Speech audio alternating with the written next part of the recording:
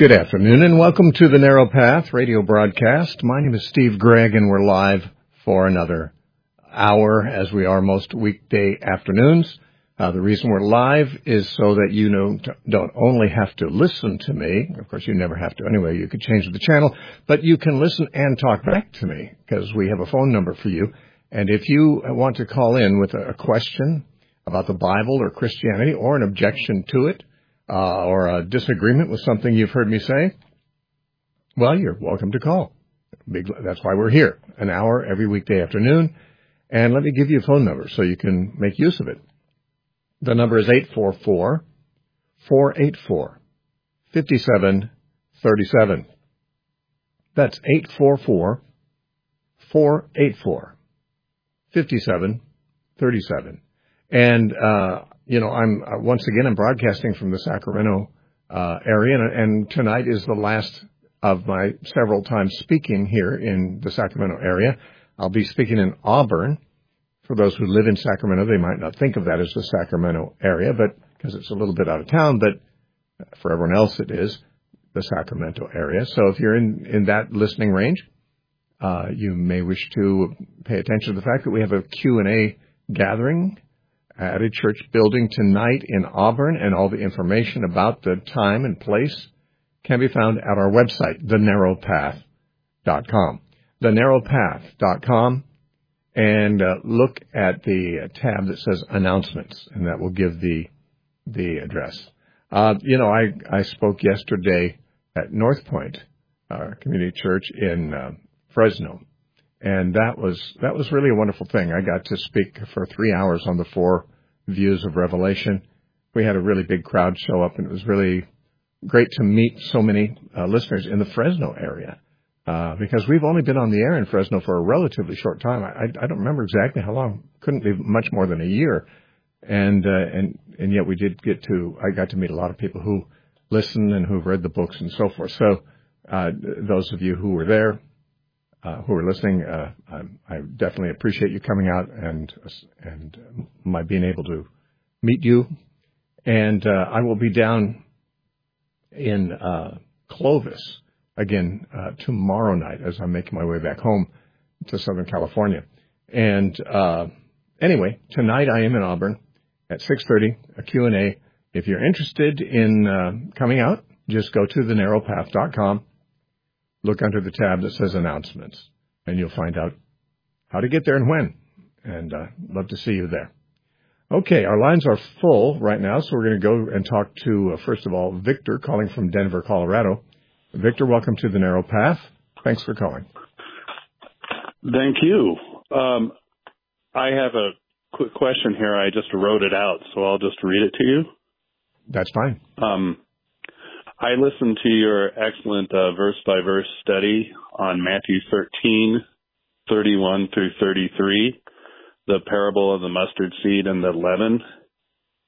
I must admit that you steered me straight, because I was under the influence of a pastor in the Denver area who actually wrote part of a book that he wrote. He talked about it, and he states that the birds in the mustard seed parable that nest in the trees are evil corruption, and he claims that the stuff in the meal, the leaven in the meal, in the meal are, since there are 3 of them, that they represent Judaism, Catholicism, and Protestantism, and how they, due to the traditions of man, were corrupted Christianity.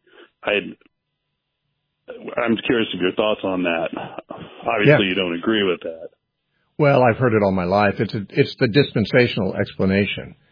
For those who don't know, the parables, Jesus said the kingdom of heaven is like a mustard seed, that though it's the smallest of all seeds, once it's planted, it grows into a great tree, and it shelters the birds of the air.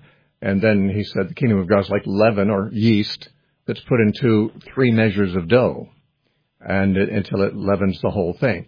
Now, dispensationalism sees this differently than any other theological system does, because obviously those parables, unless someone tells you otherwise, are going to give you the impression that this is an optimistic picture of the kingdom of God. It starts out small, like a mustard seed, and grows into a very considerable plant. It becomes a shelter for birds and things like that, and so that's positive. And then, of course, the idea that a little bit of leaven in a lump of dough can grow and affect the whole thing. If that's what the kingdom of God is like, obviously that would seem to be a very positive picture. But the dispensationalists believe that the future of the church is not promising. They believe that in the end, before the rapture, the church will be largely corrupted. And they believe that the Great Commission will not be fulfilled by the church, but by the Jews after the church is gone. They believe the church will leave this world in failure, like a dog whipped and its tail between its legs, a failure church, 2,000 years, we've never gotten the job done, so we'll be raptured out. And then in less than 7 years, the remnant of the Jews, the 144,000, will evangelize the whole world better than we ever did in 2,000 years. This is the dispensational view. So they have to say, Jesus is depicting the church as being corrupted in the end. So instead of seeing it as a positive, that the mustard seed grows into a great tree, they say, yeah, but it is a great tree, but it's corrupted by birds being in it.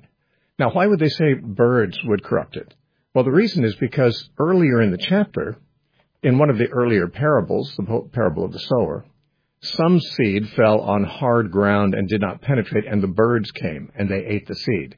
Now, when Jesus explained that parable, he said the seed is the word of God, the word of the kingdom.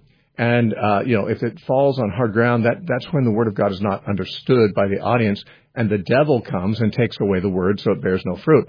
So the birds taking the seed from the hard ground where it doesn't penetrate is said to be like the devil taking the word of God out of the mind that doesn't understand when they hear it. Well, fair enough.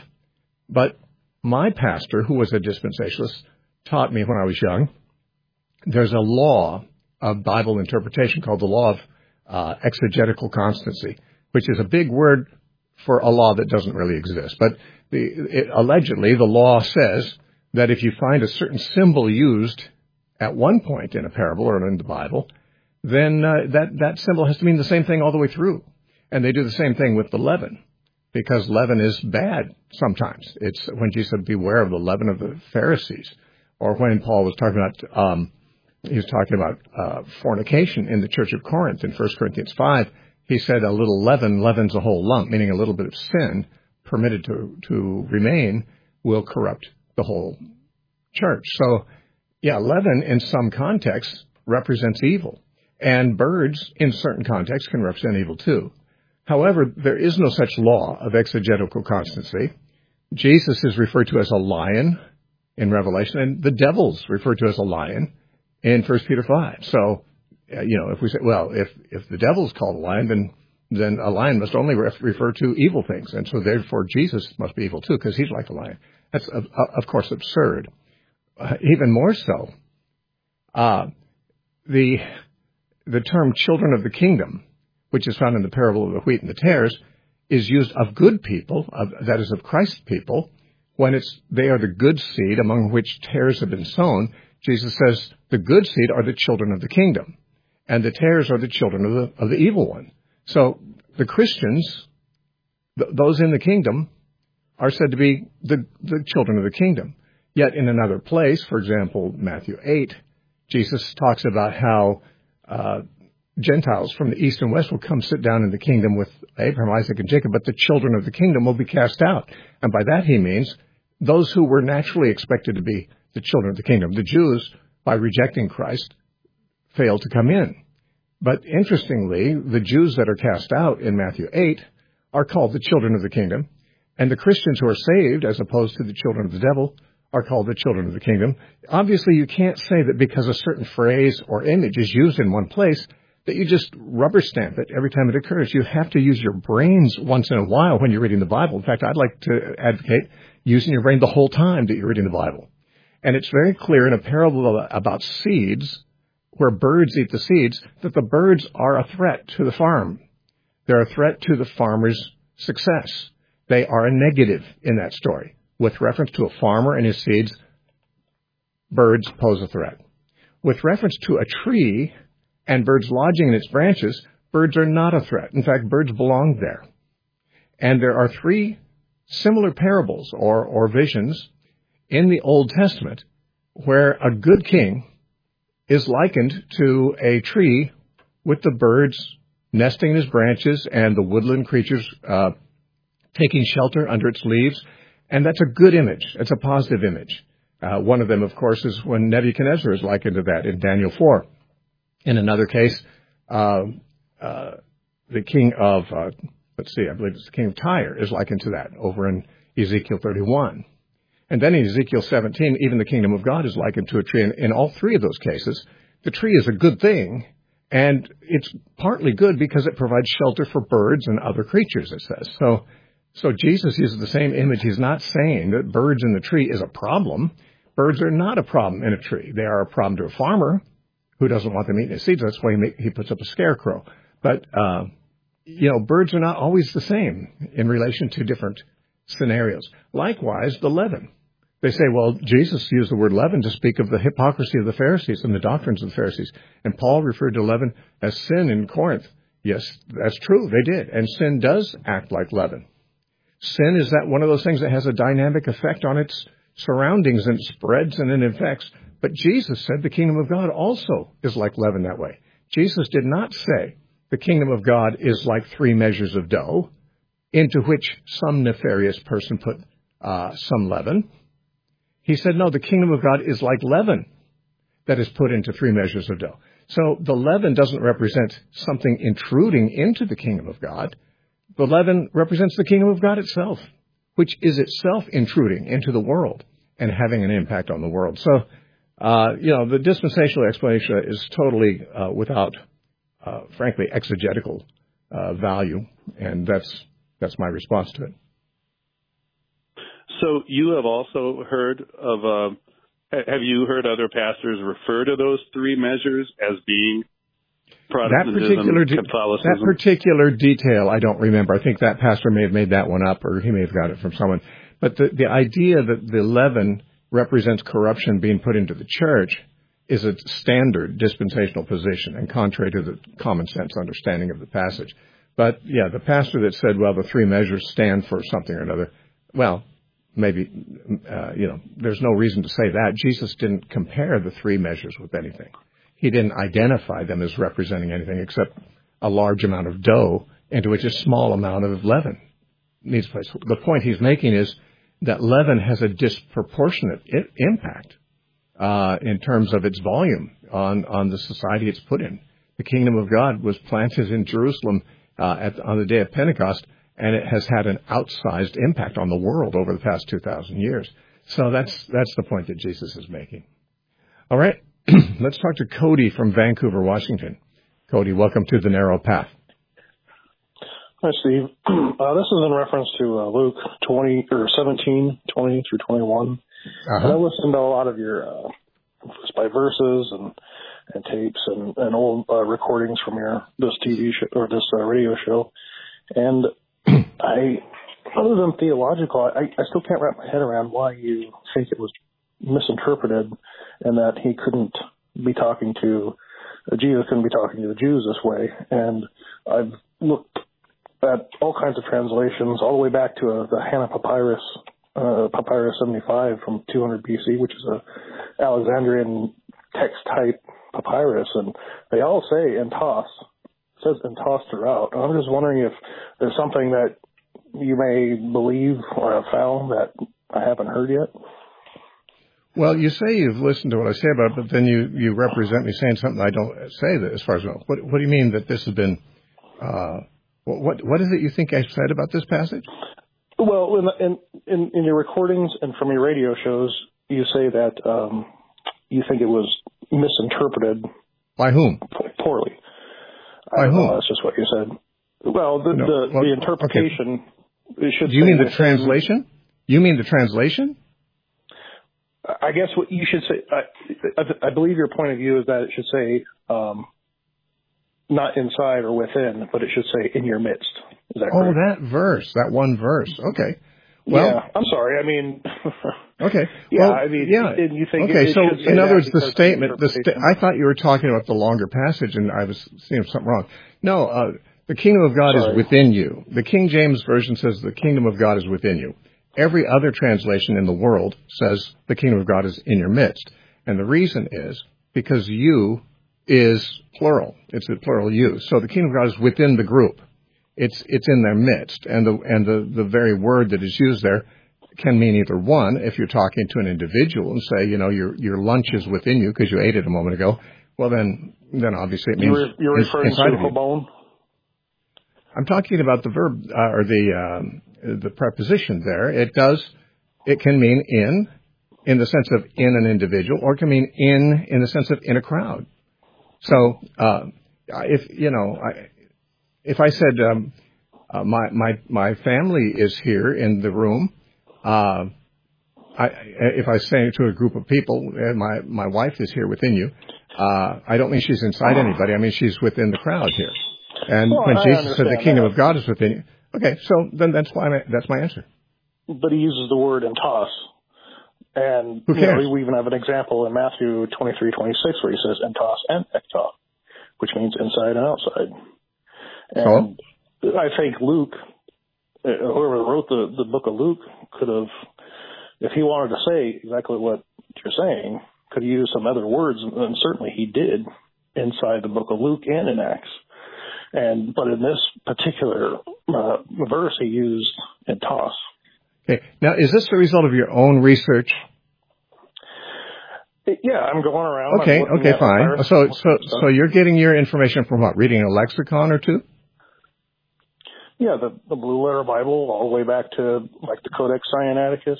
The Codex. Wait. The Codex Sinaiticus does not use the word in or in your midst. It's Greek. It's not English.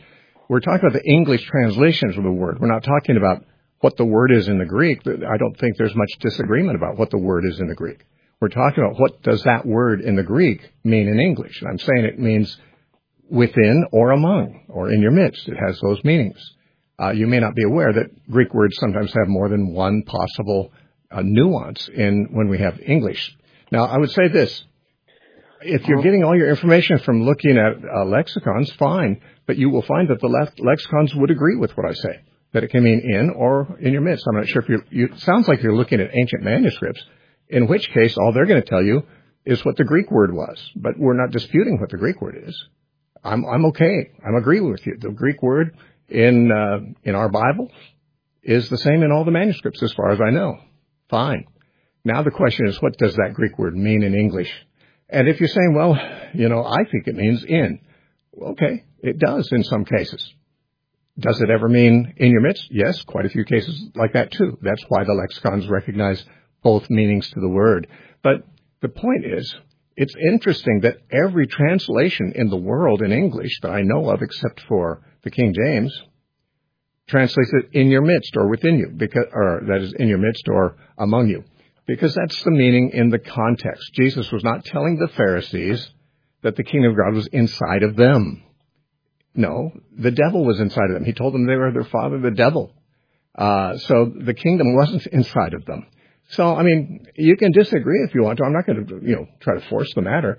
I'm trying to answer your objections so that you don't have to be mistaken. But if you want to believe what you're saying, well, you're certainly welcome to believe it. I don't think you quite know even how to study it, because it sounds like you're wanting to look back at the ancient Greek manuscripts to figure out how the English should be translated. And that's ancient Greek manuscripts were written before there was even an English language to be relevant to it.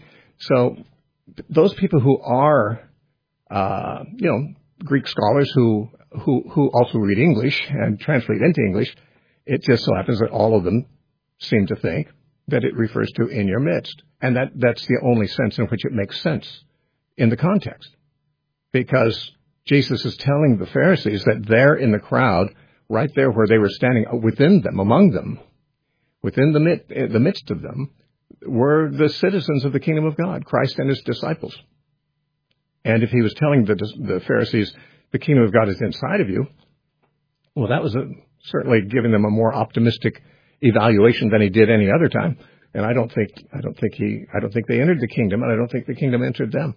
So, I mean, you can disagree. I expect people to disagree with me on many things, although I would prefer to think that they have reasonableness and they know how to look into the subject to make a decision. But Well, obviously not everyone can, but you're welcome to take that view. Kay from Las Vegas, welcome to the Narrow Path. Hi, Steve. How Hello. are you doing? Good. Hello? Can you hear me? That's why I'm answering you, yes. Uh-huh. Oh, sorry.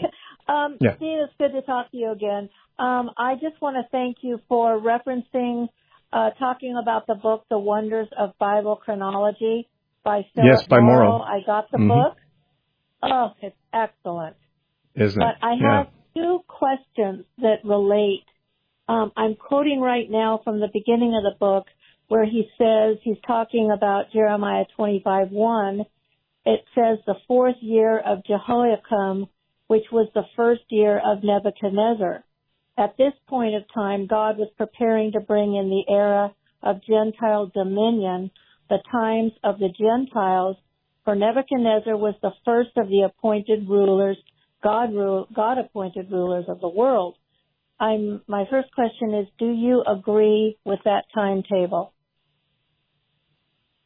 Well, yes. I mean, Nebuchadnezzar wasn't the first Babylonian king, but he was the founder of what was called New Babylon, and that's basically, well, okay, let me put it this way. I believe Assyria, before Babylon had that range of power, Assyria also did.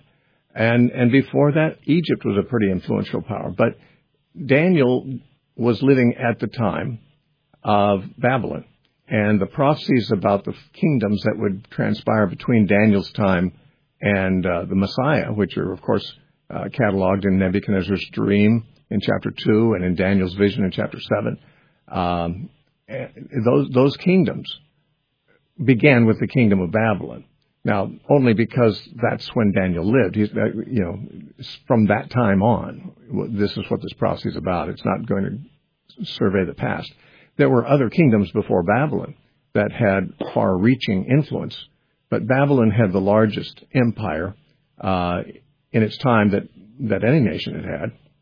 And, of course, it was the kingdom that took Jerusalem into captivity, which means it was the beginning of the Gentiles' dominion over the Jews, basically. And in Daniel's frame of reference, that would be a significant matter more than, say, kingdoms existing and not having to do with the Jews. So I'm not sure. It's been a while since I read that book, and I'm not sure exactly what he's arguing there. I did read the book years ago, but I don't have any problem with what he said.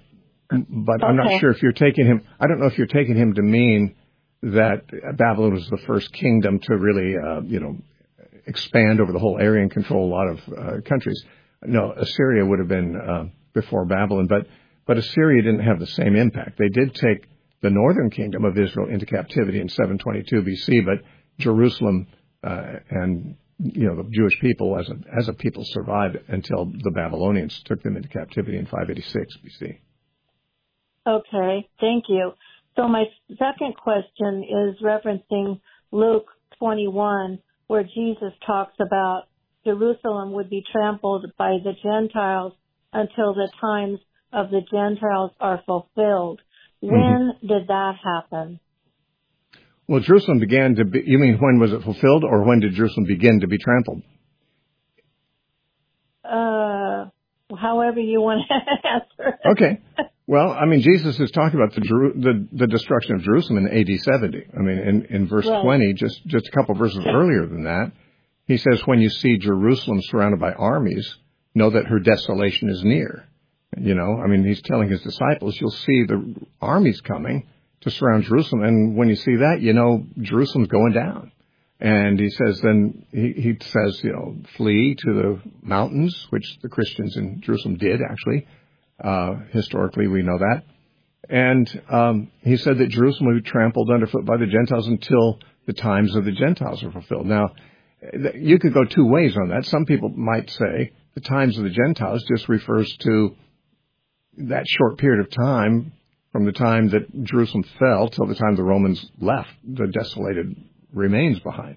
That'd only be a few, probably weeks or months, the times of the Gentiles. But I see the times of the Gentiles that he's referring to as the times that the Gentiles are, as it were, the focus of God's historical activities instead of, as it had previously been, the time of the Jews. I mean, the Jews had been God's focus of activity essentially from Abraham's time until then.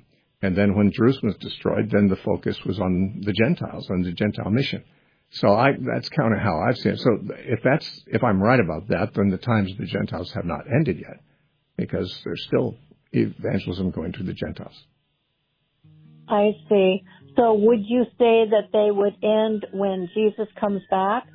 I believe so. Yeah. Okay. I believe that as long as there are Gentiles being admitted into the kingdom of God, the times of the Gentiles have not ended. But then, you see, the times of the Gentiles there in Luke 21 is a phrase that's not used anywhere in Scripture. I mean, that's the only other place. The only place. There's no other place. And therefore, we don't have any Scriptures explaining what is meant by it. So we kind of have to use our instincts about it, and we might be wrong, but my instincts would tell me it's the time that God is now dealing with the Gentiles rather than the Jews primarily.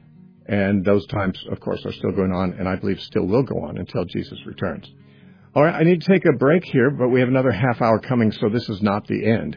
The Narrow Path is listener-supported.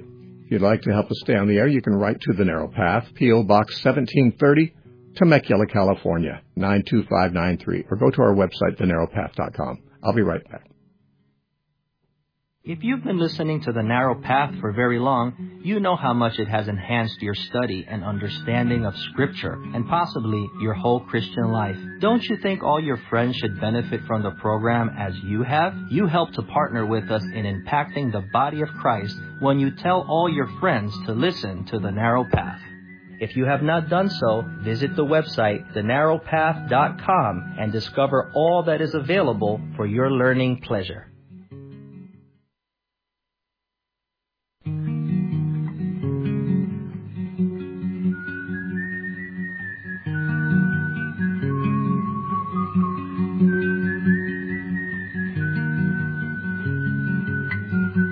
Welcome back to the Narrow Path radio broadcast. My name is Steve Gregg, and we're live for another half hour before we are done taking your calls. If you have questions about the Bible or the Christian faith, or you have a difference of opinion from the host, this is the number to call, 844-484-5737. Again, 844-484-5737. Our next caller today is, it's going to be Rick from the state of Maine. Hi, Rick. Welcome. Yes. Hi, Steve. Thanks for taking my question. Sure.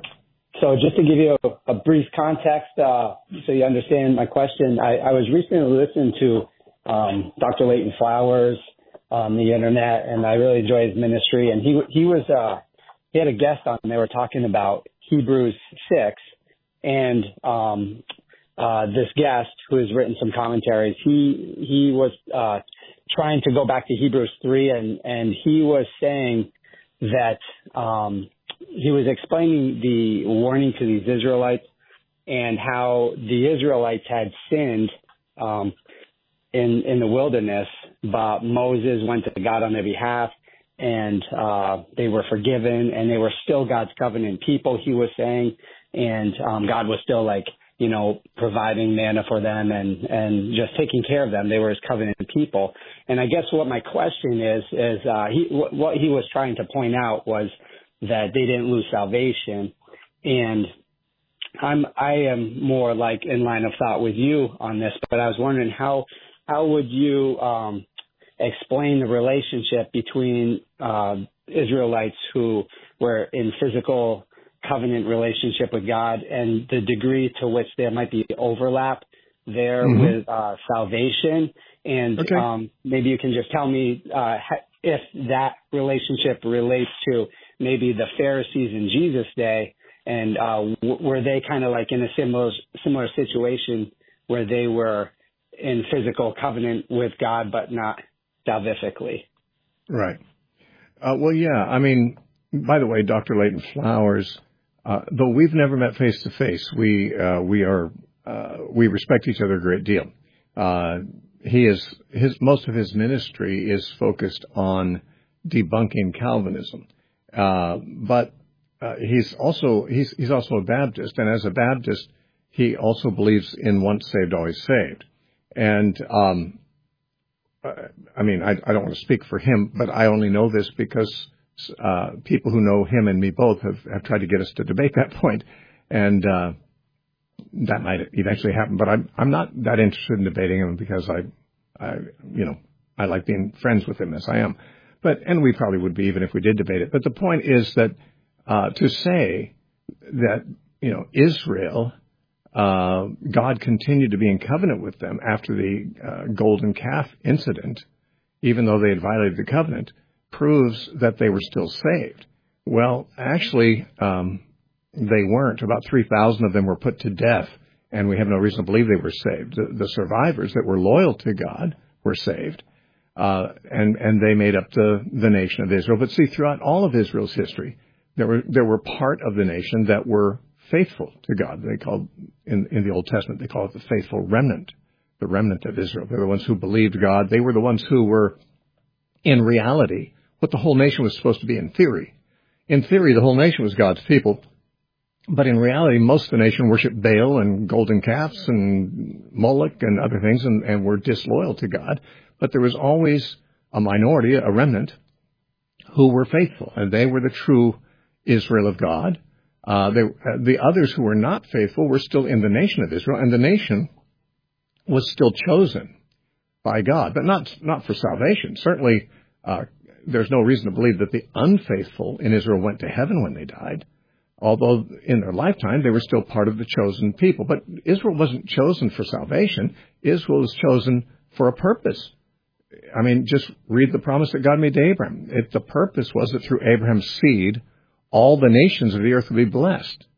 There wasn't even specifically a promise that any of Abraham's seed would be personally saved, but they would be instrumental in bringing blessing, and that blessing is, of course, through Christ, to all the nations and families of the earth. Now, I'm not saying they weren't saved. I'm just saying the promise God made to Abraham had nothing to do with personal salvation, but with a mission of his race that would come from him to bring the Messiah and blessing to the world. And that's what they were chosen for. Now, when we think of chosen people, we might think, oh, they were chosen for salvation. No, the whole nation of Israel was chosen for the purpose that Abraham's seed was, that it was through Israel. And Jesus even said this. Jesus said this to the woman at the well. He said, salvation is of the Jews. Now, of course, many of the Jews themselves were not saved, the Pharisees. Jesus said, how can you avoid the condemnation of hell, you Pharisees? But on the other hand, they were part of the nation that was chosen. But you see, if we mistakenly think chosen means saved, then we're really missing the whole point. The nation of Israel was not chosen to be saved, and a great number, perhaps a majority of them in history, were not saved. But they were still part of the chosen nation, because the question has got to be, what were they chosen for? What do you mean they're chosen? They were chosen to be the nation that God would protect and keep around until the Messiah would come and would bring, his blessing to the nations. Once that happened, of course, there was nothing else they were said to be chosen for. And therefore, they were to be absorbed into the Messiah's own movement. They were supposed to accept their Messiah and be part of his movement. Some of them did, and they became the founders of the church. The Israelites that didn't come in were the ones who were destroyed when the temple was destroyed, and about 1 million of them were killed by the Romans, and maybe another 1 million or more were taken into captivity. They weren't saved. They were lost. Jesus said to them, if you don't repent, you'll all perish, So there's no suggestion in the Bible that being part of Israel means you're part of the saved people in the sense that, God's people who are going to heaven. And therefore, to say that God kept Israel around, even though they broke his covenant, well, that's true. He was very forgiving. Very forgiving. He gave them more chances. But in the particular case of, let's just say, the great provocation mentioned in Hebrews chapter 3, where the 12 spies came back and said, well, it's a great land, but the giants are there. And the people said, oh, we don't want to go in then. Well, only 2 of the Jews there ended up going into the promised land, of the older generation. Then the younger generation went in. But the older generation all died in the wilderness. There's no reason to believe they were saved. But the nation continued. You see, the nation is a multi-generational entity that has some people in it who are saved in the spiritual sense of that word, and some who weren't. So to say that God kept the Jews around or kept the Israelites around as a nation is irrelevant to the question of whether somebody will go to heaven if they're an apostate. Because the apostate Jews, there's no promise that they would. And there's no promise that apostate Christians would. So that's where I would disagree on the parallel. I don't think there's any parallel there to the plan that God had for Israel to bring the Messiah into the world. There's not a parallel between that and having an individual be on good terms with God at death and go to heaven. Yeah, well, thank you. And I think that he was trying to make the connection with Moses didn't get to go into the promised land, and so them not entering doesn't mean that they weren't saved. And I understand that, but I also think he was taking for granted that just because God was providing for them, that meant, and that he was in a covenant relationship with them as a nation, that meant that they were still saved. And the Pharisees in the New Testament, that always troubled me a little bit. Well, I understand that they clearly were not, faithful followers of God because of everything that Jesus had to say in John the Baptist and woe to you. And but here were people who they intellectually they believed God. They were devoting their life to learning about him and teaching him, but yet Jesus points out that, clearly that they weren't in right standing with God. They clearly weren't faithful in their heart. If Jesus made anything clear at all, it's that the Pharisees were not really the people that God was accepting, and that they would be rejected because they were rejecting Christ, and because they were rejecting Moses too, he said in John chapter 5. So yeah, I mean, the Pharisees were part of the chosen people too, just like Korah and Judas Iscariot and Caiaphas. They were all part of the chosen people. They were part of the Israel, which was chosen to bring the Messiah into the world, and did. But to say that someone was one of the chosen people has no bearing on whether they had a relationship with God that was acceptable or would carry them into eternal life. All right, I appreciate your call, and we'll talk next to Jim from Portland, Oregon. Hi, Jim. Welcome.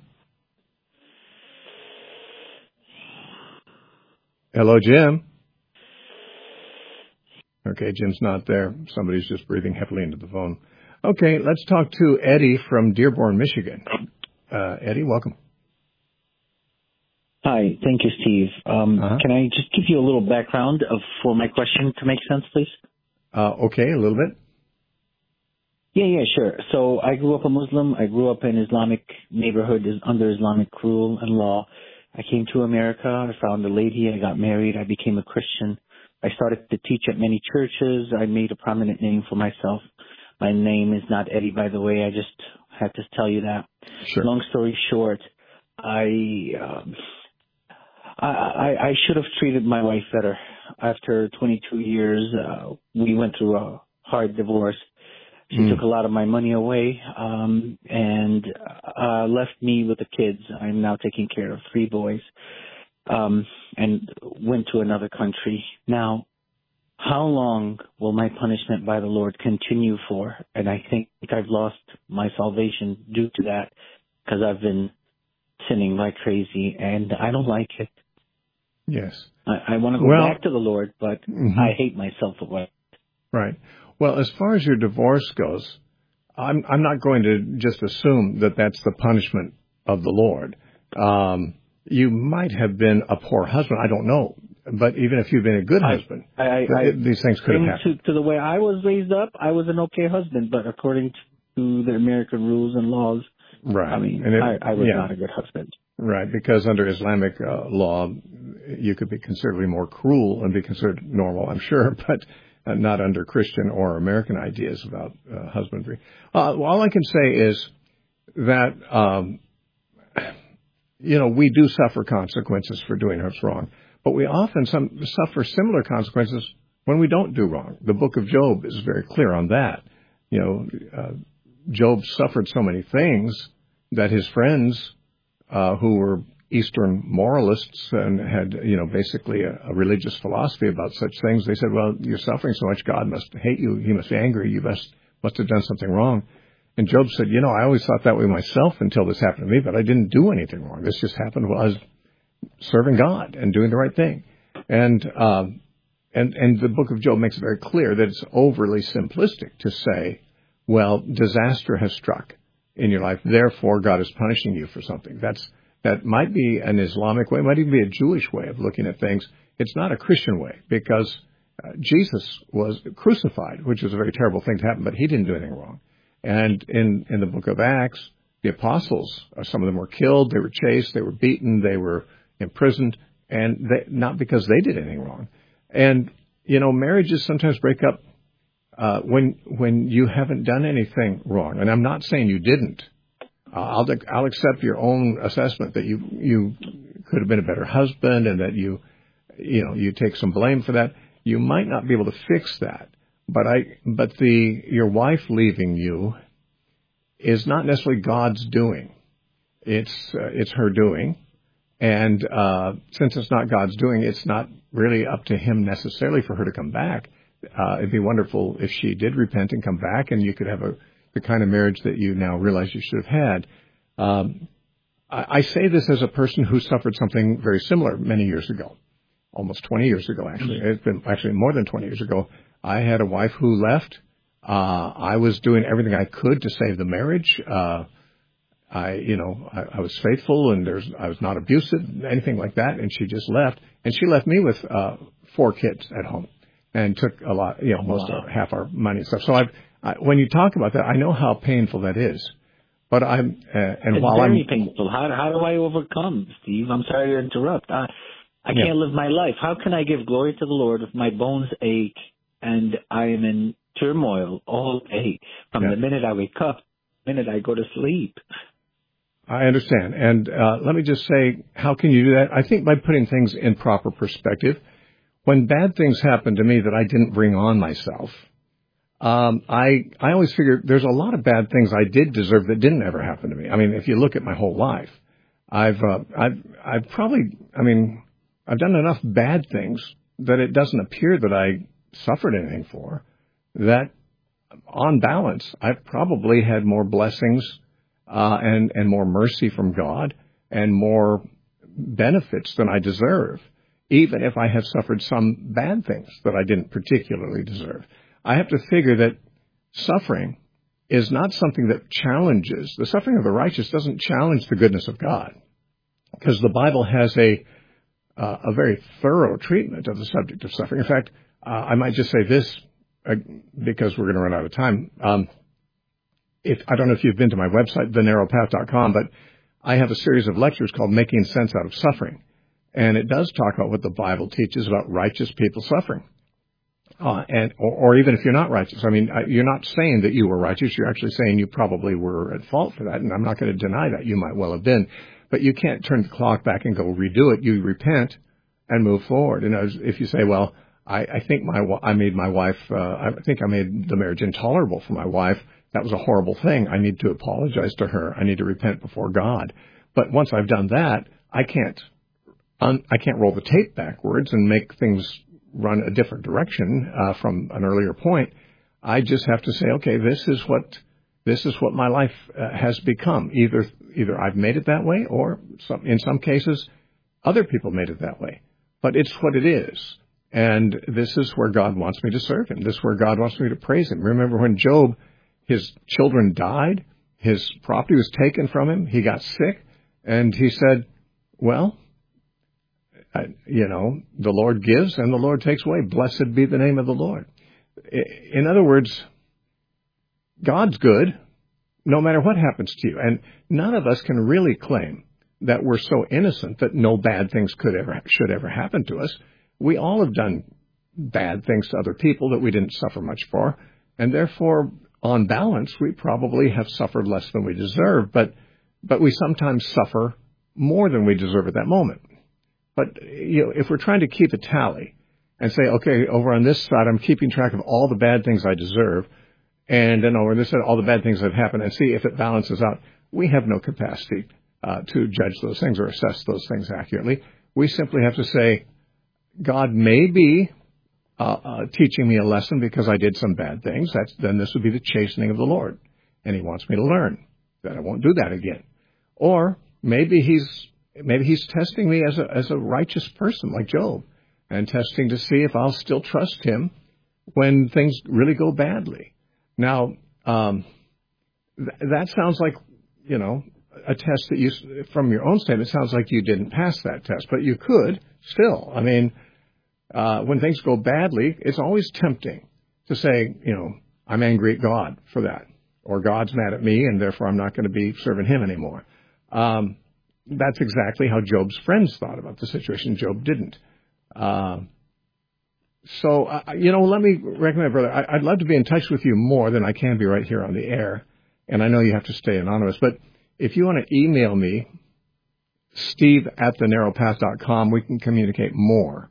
I'm running out of time very rapidly for this program, and I can't keep going on this, but let me urge you, go to thenarrowpath.com, look under the tab that says topical lectures, and you'll find 4 lectures there called Making Sense Out of Suffering. And I do believe those will answer some of those things. It won't make suffering in itself less painful, but it's always easier to go through suffering if you kind of can, how to harmonize that with your belief in God.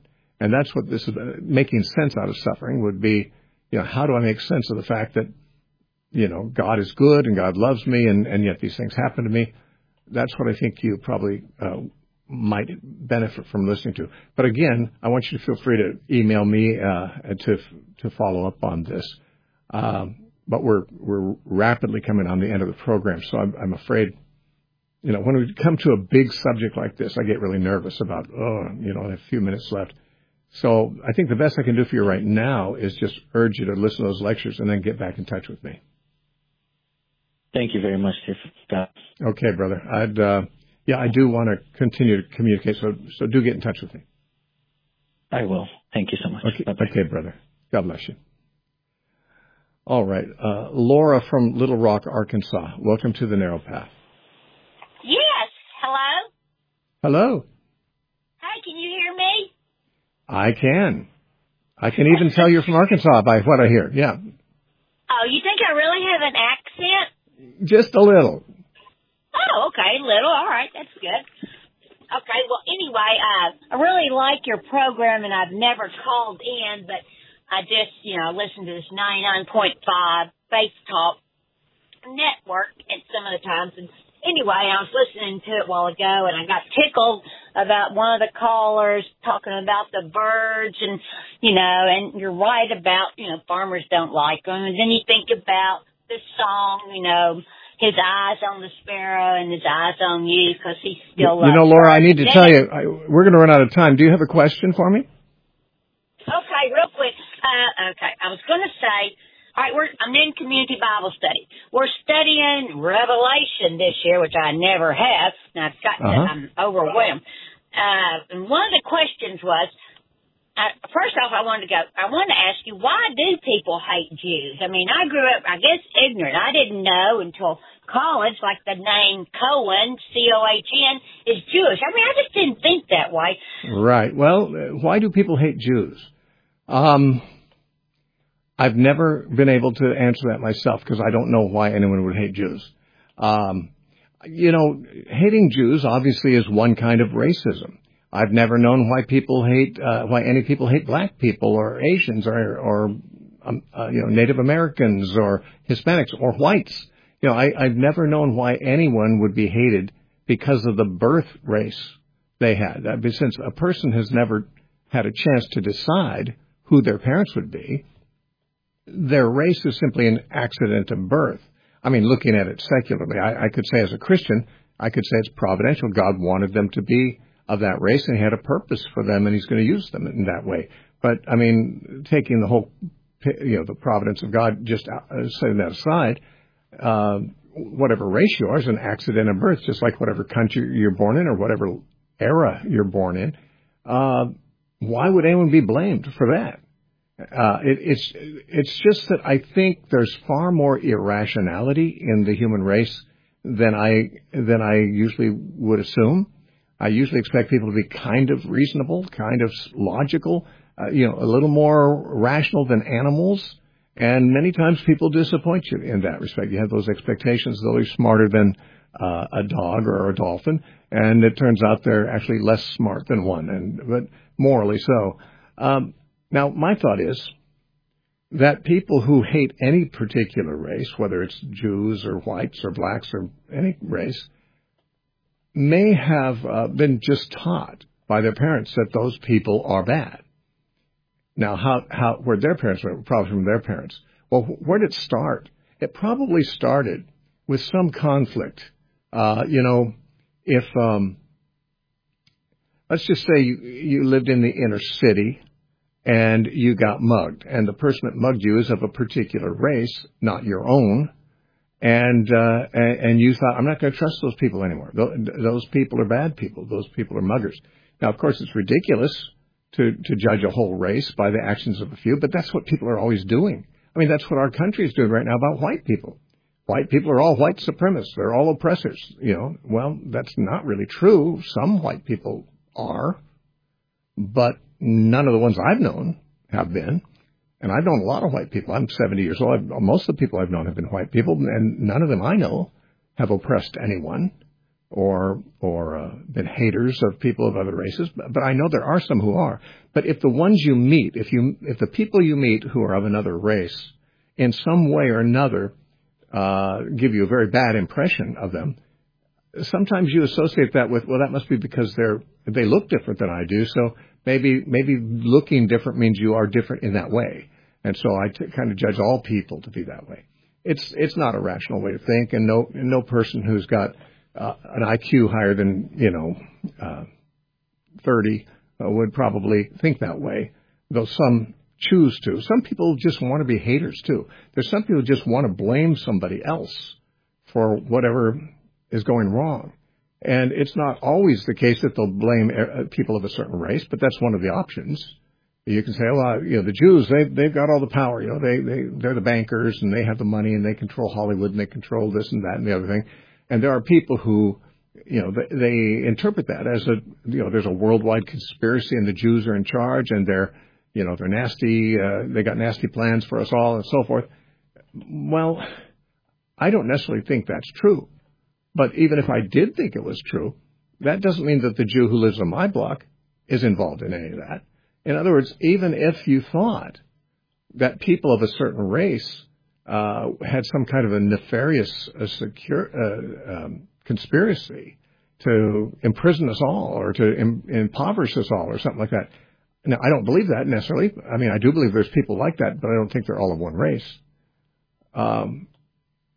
So what? I mean, first of all, I'll probably never meet the ones that are doing that, and the Jewish people I meet are not those people. So why should I hold them accountable for what someone else is doing? Same thing is true. If you live in the inner city and let's just say the crime rate is very high and a high percentage of the criminals are of a certain race, that you'd somehow assume that whenever you meet someone of that race somewhere else, oh, they must be bad too. It's just not, it's irrational. And I think people who hate the Jews, it's an irrational thing.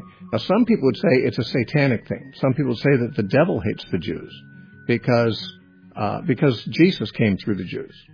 And that is a possibility, too. I mean, the devil hates Jesus, and, the devil may be a racist of the same sort.